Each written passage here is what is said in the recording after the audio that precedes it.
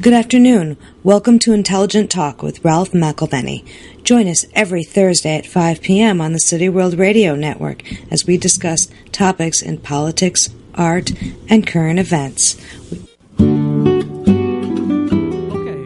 Welcome to Intelligent Talk. The website is intelligenttalk.com.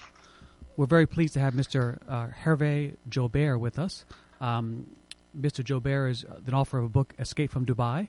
He's a former French spy.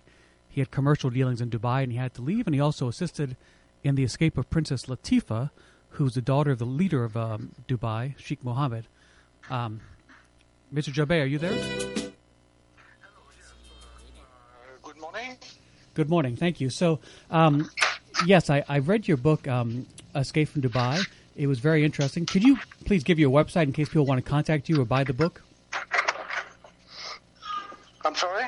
Could you give your website in case people want to buy the book or contact you? Yes.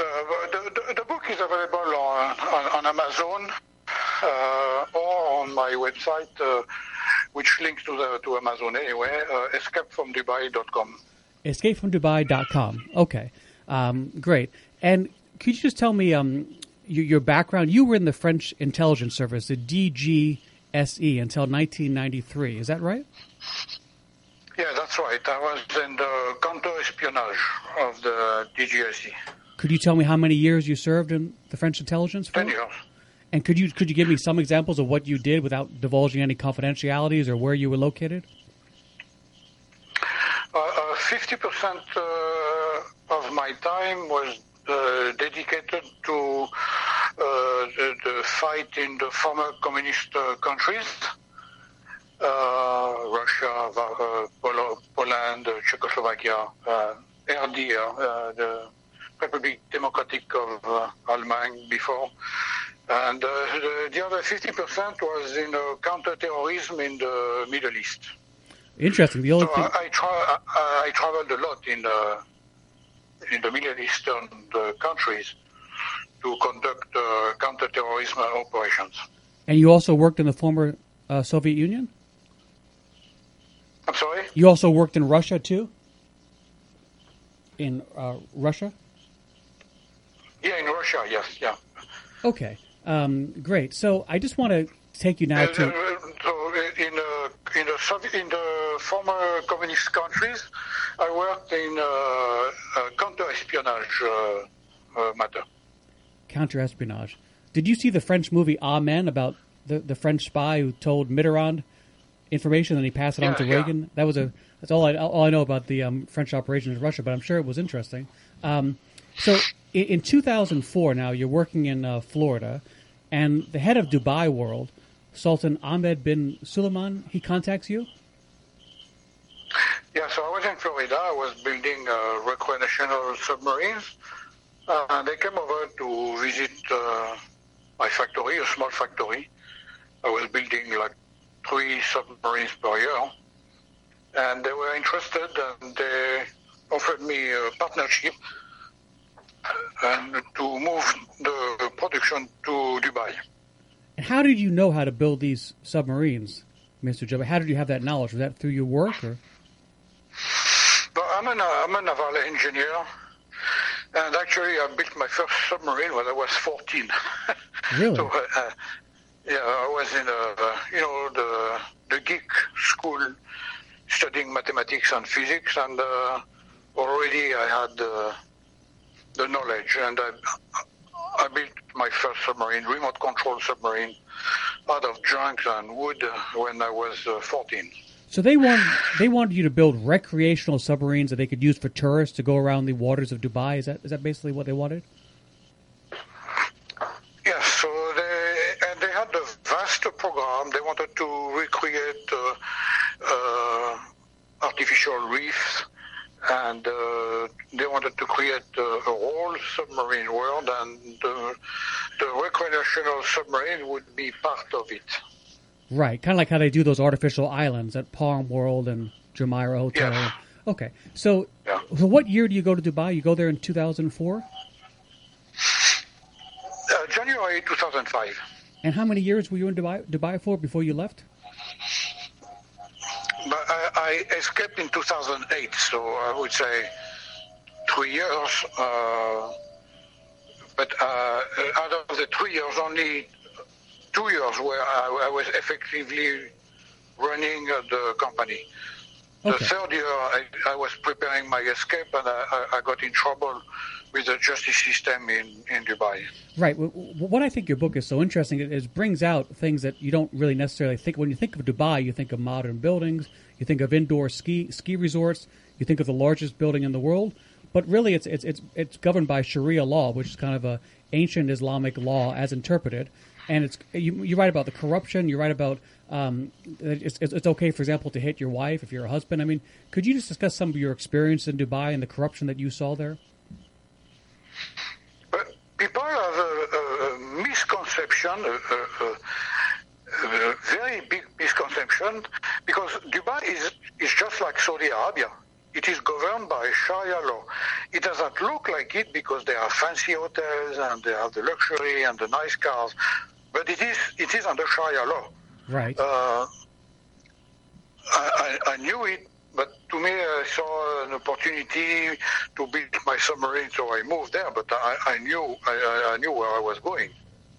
Right, and you basically, the corruption in Dubai made it impossible for you to do business there, right? I mean, the activities that you were forced to witness and try to do your activity. Is that right?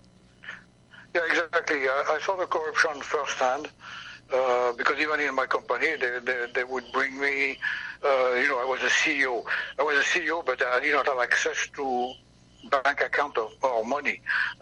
So I was a manager, and I saw them bringing me bills to put on the books of the company, but they were not bills to the company. There was something else outside, and so they were like trying to cook the books between the different companies there. And there, of course, when it did not work, it never works. Then they started pointing fingers at managers such as me. So basically, they wanted to pad expenses onto your company and just steal the money. And then when you objected, they pointed the finger at you. Is that basically right? I actually objected it, yes, because they wanted to pad the expenses to the company that did not belong to the company, and so I got in trouble, not just because of that, but I objected, and it did not matter that I objected it because I did not have the final decision anyway. So they replaced me with somebody who would. Right, and then what were the other things that you got in trouble for? Could you explain besides that, Mr. Jaubert, what the other problems you had? The what? The other problems you had in Dubai besides the corruption that they brought charges against you for?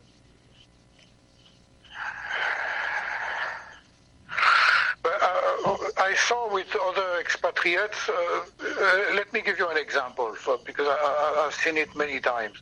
Let's say they're bringing a manager to develop a project. So it's new, it doesn't exist, and so they have a project, and it's based on the feasibility study. Okay. So they put a manager, and then they ask the manager to develop the company.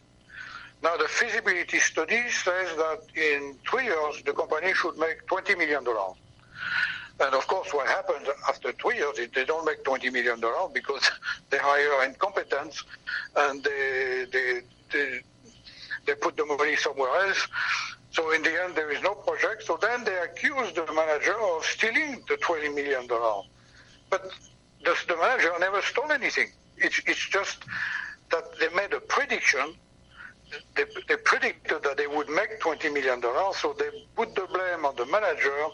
So because they did not make the $20 million, then they accused the manager of stealing the $20 million. But that poor guy, he did not steal anything. And the same scheme is repeated over and over again. And there are some foreigners in Dubai who are in jail for that very reason. They are totally innocent. They are being blamed for something they did not do, and they are in jail for life. Okay, so it comes to a time when you now have to flee Dubai because you're brought up on these charges, and you write in the book basically. Could you tell us what you dressed as and how you got to that boat? Could you describe your escape, please? when I was arrested 3 times, and they put me under house arrest. So I knew early on that there was no way I could defend myself.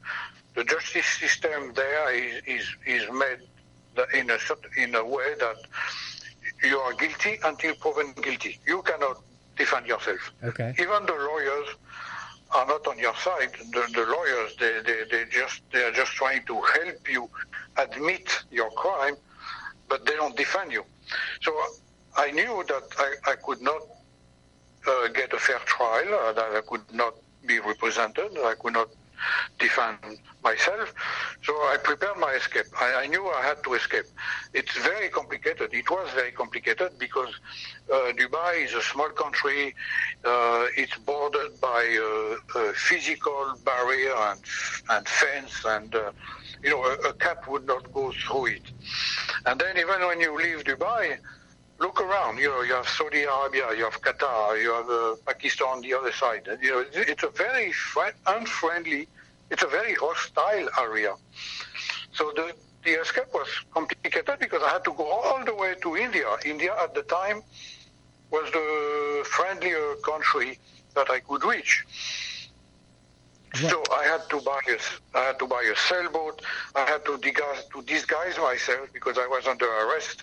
So when I was going out, I had to disguise myself. At first, I disguised. I grew a beard. I had a suntan and with sunglasses, and the Arabic man dress.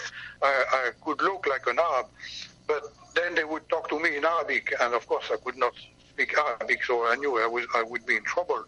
So that's how I decided the next day to dress as a woman. And when I wore the black burqa, the abaya, then I discovered that it's a perfect tool to be invisible. Right. I experienced this myself. When you dress like a woman in black, and it doesn't matter if you are pretty or not, because I had to somehow mask the contour of my masculine shape. So I put myself some rubbing around me, so I would look like a chubby woman. But it doesn't matter whether you are chubby or skinny, pretty or not. When you wear that black veil, you are invisible. You are a shadow. Nobody talked to me. Nobody even looked at me. It's really an invisibility. So when women wear that, they are just the shadow of their lives. I experienced it firsthand. And you used that disguise to get to the boat, right? So I used that to move around, gather information, documents, and explore the area, because I had to find a way. I had to find the perfect spot, the best spot to actually escape, because they have patrol boats all over the place. It's a police state. It's surveillance everywhere, cameras, and so I had to explore the area to find out where were the police boat, where were the cameras, where were the guards, and it took me some time.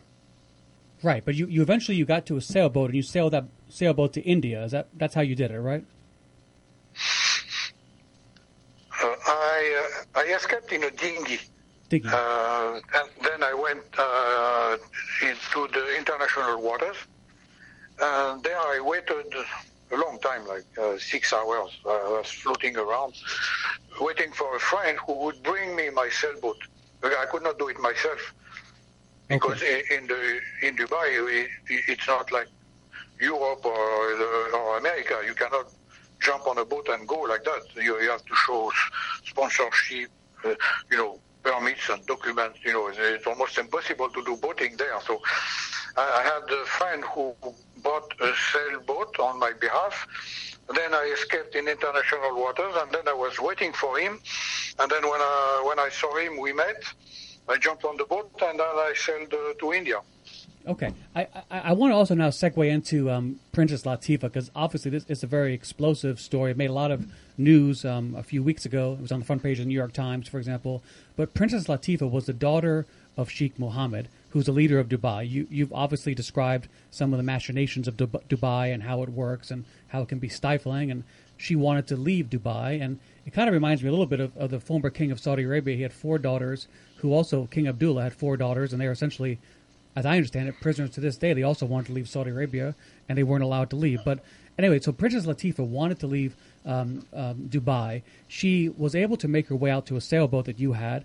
And then, before I get ahead of myself, did you know Princess Latifa during your time in Dubai? Had you had any contact with her? Yeah, she first contacted me in 2011. Okay. So we had a long distance relationship for 7 years. It's a long time. So I knew her pretty well. We talked like once a week. And she explained to me early on that she wanted to escape. The problem I had at the time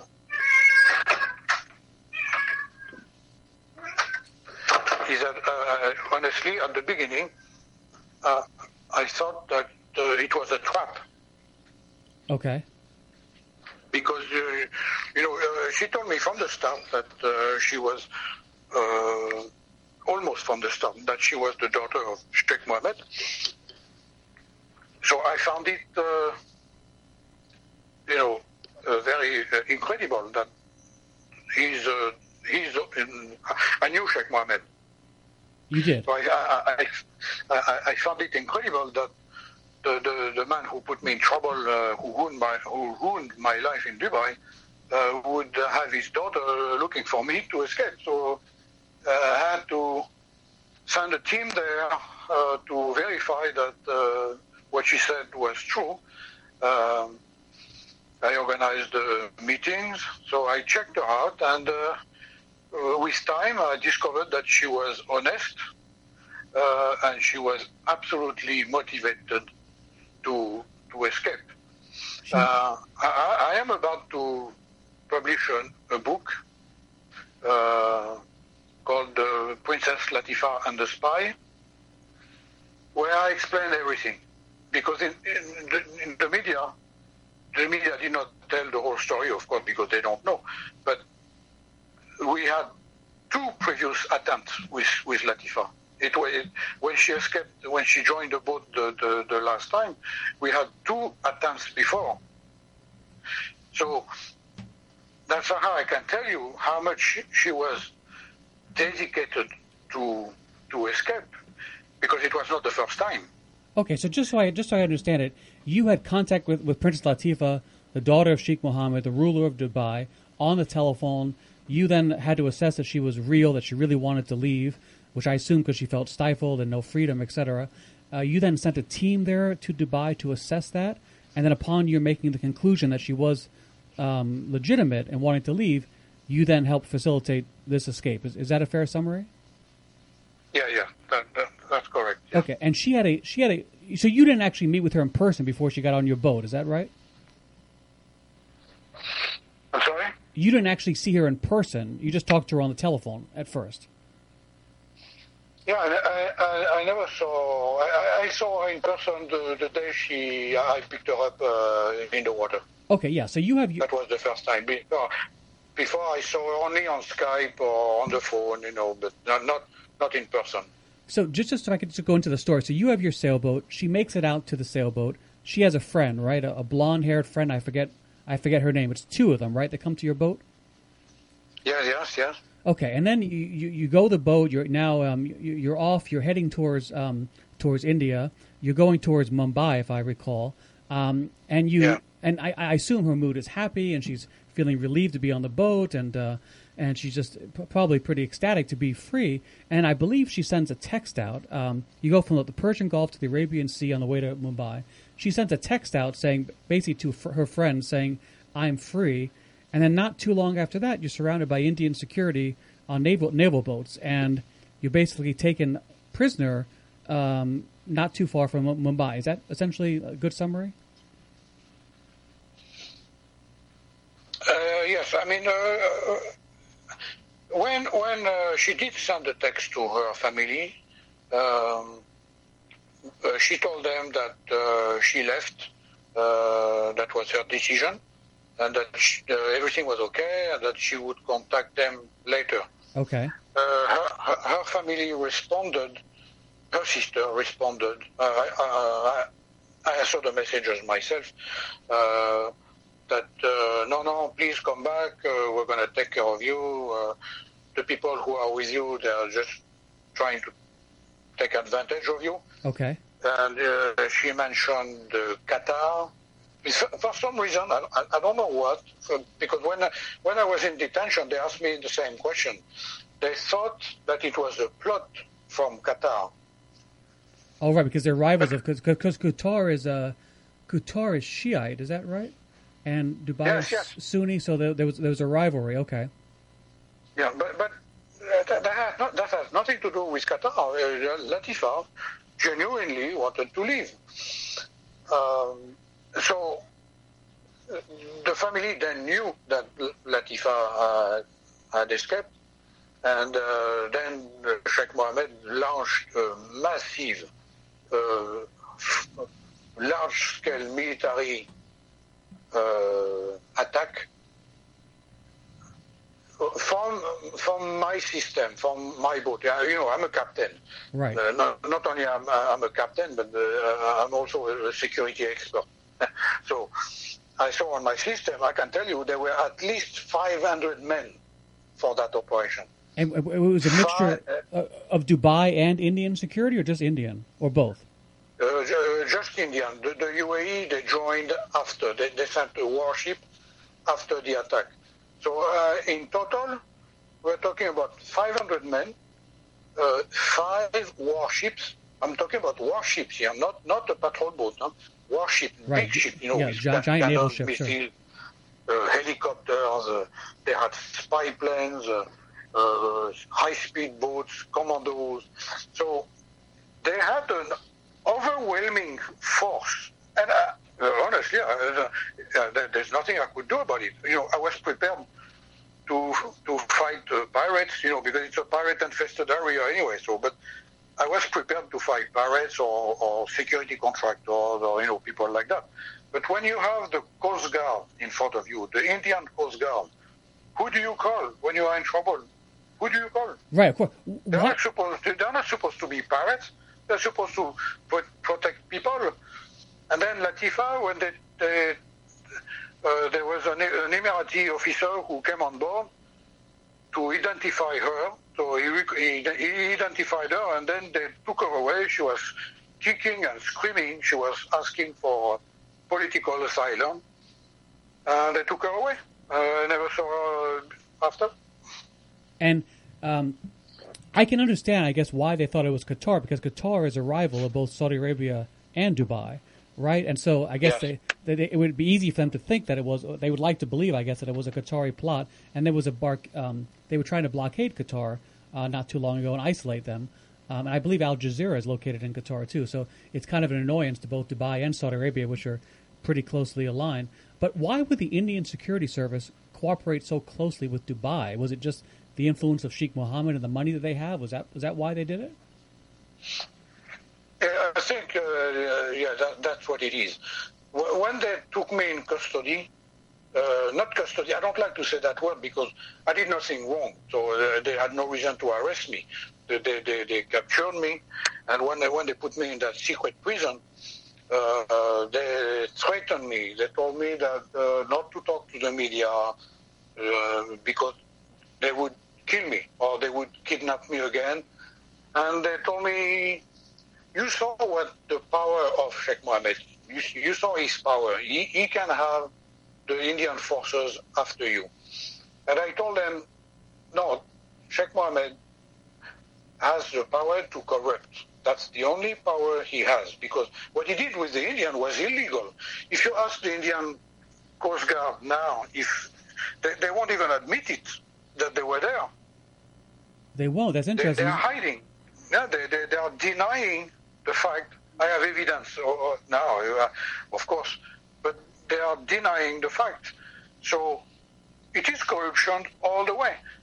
Maybe there is, because I read in the paper that Latifa may have been swapped by Christian Michel, an armed dealer who was detained in Dubai, and that they may have arranged. they may have agreed to attack my boat and kidnap Latifa to swap, because the Indians wanted Christian Michel in Dubai. Sorry, who's Christian Michel again, Mr. Jaubert? So Christian Michel is I don't know what is his nationality, but he's an armed dealer. He was selling a helicopter Agosta. Okay. And he was detained in Dubai, and he was wanted in India. It is a coincidence or not, but after Latifa was captured, Dubai extradited Christian Michel to India. I see. So, just so I understand, so the 5 Indian naval boats, these giant ships, they surround you, they 500 men, they take the princess off, she's screaming and kicking, I assume they remove the friend too, they take you, the secret prison they bring you to, is that back in Dubai or is that in India? I assume it's in Dubai. No, they took me to a secret prison in Dubai. I don't know where in Dubai. Okay. I saw that it was a special prison. I was alone in solitary confinement. For how long? For about 10 days. I mean, it was difficult for me to track the time because I did not have any, they did not give me any reference. The light was on all day long, all night long. You must have been terrified of being killed or something, right? I mean, because nobody knew you were there. There was no communication with the French embassy or the American embassy, and you were completely isolated, I imagine. Yeah, actually, that's what my satellite system saved my life, because during the attack, of course, I only have circumstantial evidence, but I can tell you the objective of this operation was a search and kill. They were about to kill us, all of us. Because when they attacked the boat, when the commando was on the boat, they were preparing the boat to be sunk. Wow. So why didn't they do it then? Because you sent a signal out? The reason why they did not do it, and the reason why I'm alive today, is because, when the commando boarded the ship, they put a gun to my neck, very, very painful. And they took my phones and my laptops, and they asked me for my password. But they saw in my phone that I had been in contact with other people outside, because I saw them coming. 2 days before, I saw the warships, I saw the helicopters, I saw the planes. At the time, I thought that it was normal because it's a pirate-infested area, so I did not think that I was the target. But still, I was concerned, so I reported that to my friends outside, my support team, and to my wife. So when the Indians took my phone, they saw that I had reported the Indian Coast Guard already. I see. So they had to change their plans because they could not kill us anymore, because if they killed us or if we disappeared, someone would have reported it. Already my wife and Radha from detained in Dubai, they had filed a missing persons report. How do they locate you, do you think, Mr. Jaubert? How do they find your boat? Was it because of the text that Princess Latifa sent? Or is that how they, if you had to guess, how would you think the Indian Naval Forces found you? Okay, I know exactly what happened, but I cannot comment on it because there is a legal proceeding as we speak. Okay, so I understand. So you were captured. Somehow they found you. How close were you to Mumbai when you were caught? I mean, were you fairly close to reaching Mumbai? No, I passed Mumbai. I was 50 miles from Goa. Is that where you were going? Goa? Yeah, that's where I was going, to Goa. It is way in the south. I think 250 miles from Mumbai. Yeah, it's a former Portuguese colony. I was on my colony. way to Goa. It's a former Portuguese colony, I believe, right, Goa? Yes, yeah. Yeah, and I had, I had all the paperwork. Everybody had a visa. Even Latifa, she had a visa to India. So we are all clear to get in. Okay, so basically, they take her off the boat. They take that blonde friend of hers off. You're put in that jail. Have you ever seen Princess Latifa again, or had any contact with her since that? No.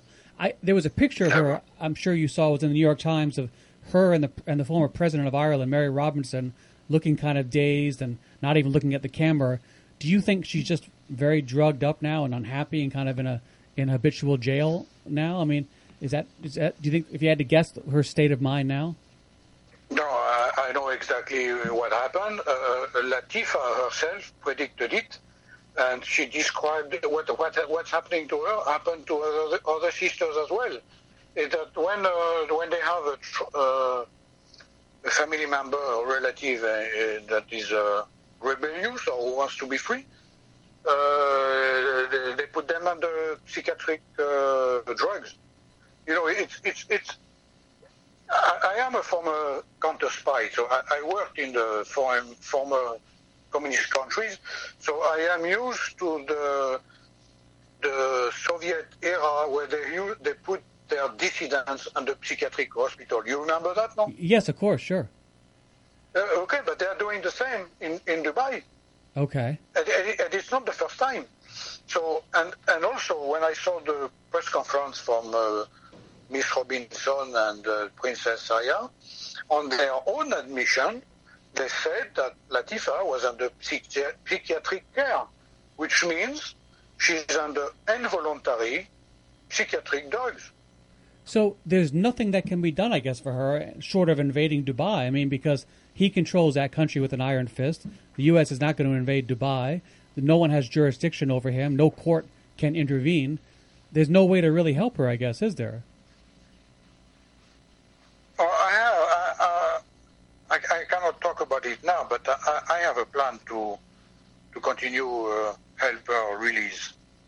Okay, I know if you Google Princess Latifa, you can. There's a website devoted to her, and there's, I think, an interview from you on that website as well. So they're trying to do public attention, and there has been some news. I'm sorry, which website? I don't remember. If you Google Princess Latifa, there is a website that comes up about freeing her. Maybe it's called freeprincesslatifa.com, something like that. I remember seeing it. Yeah, Free Latifa is not. It's not a reliable website. I have a website that is called princesslatifa.com. Okay, princesslatifa, LATIFA.com. Yeah, princesslatifa.com. Okay, princesslatifa.com. Yeah, because people around the organization, they pretend to help Latifa, but they're just collecting money from the donor, but they don't do anything. Okay, fine. So I'm glad you gave your website. Just had a question. I mean, since you met Sheikh Mohammed, the leader of Dubai, and since you knew Princess Latifa for a while, and you met her in person, how is it, do you think, that someone could get to the point where they would want to take out their own daughter and destroy your boat with her in it? I mean, is it just the fear of embarrassment, and does that supersede everything? Well, there are two reasons. The first one is that Latifa could jeopardize the future of her father. The information that she has on her father could be extremely damageful. You mean embarrassing to him? No. We're not talking about embarrassment here. We're talking about crimes. Latifa is not the first one. There are other people who disappeared before, and Latifa, she knows about it. Could you give me a hint as to what these crimes are? I mean, are they killings, drug crimes, murder? I mean, kidnapping and disappearances. Okay, so she was aware of things that could. Are you saying basically? She was aware of the one that first come to my mind is Princess Shamsa. She was kidnapped in the UK from the street, like in a gangster movie. Yes, I saw that. I saw the article on that. And there's a pending investigation from the Cambridge police. Right. So those are real facts. And then before her, there was Princess Bushra, who just disappeared. And then Latifa told me that she committed suicide in prison, or she was forced to commit suicide. Oh my gosh! So it led to. So Latifa is not the first one. So Latifa has many dreadful secrets about her father. So her father would do anything to bring her back because he wants to silence her. What was the second reason, Mr. Jaubert? That was the first reason. The second reason is that, and I find it, because I had a question once. The ruler, Sheikh Mohammed, said that I stated that Islam was incompatible with the West. So my response to that is, who is incompatible with the West? Because when you have a 32-year-old woman, an adult woman, who cannot be free because of Islamic law, because that's the second reason why they wanted her back. Because an adult woman under Islam is under the guardianship of either her father, her husband, or her brother. A Muslim woman is never emancipated. Okay. All her life, she's under the guardianship of a male, of a family. So that's why I say that it is incompatible with our democracies. Because it is not compatible. Is the elite of Dubai sort of like the elite of Saudi Arabia, where they use the religious law to keep the people in line, but they themselves are exempt from it? They party, they drink, they use prostitutes, they go to the south of France. And I mean, is that the way it is in Dubai too? Yeah, absolutely, yeah. But they make it worse for their own members. You would think that Latifa, she was a princess, so she had a privileged life, but right. it's the opposite. She was more monitored and surveilled than anybody else because of her status as a princess. Do you know how many brothers and sisters, or half brothers and sisters, Princess Latifa had? I mean, do you know how many children Sheikh Mohammed had? 31. 31. Wow. Well, I've got to say, Mr. Bay, this has been a very interesting interview. I thank you so much for your time. Could you give the website again for Princess Latifa? PrincessLatifa.com. Okay, and your website is escapefromdubai.com. Escapefromdubai.com. Okay, so we're speaking with Mr. Herve Jaubert, Jaubert, on Intelligent Talk, intelligenttalk.com. Mr. Jaubert, thank you so much for your time. It's been very interesting. No, and thank you for inviting me. Thank you. Bye-bye.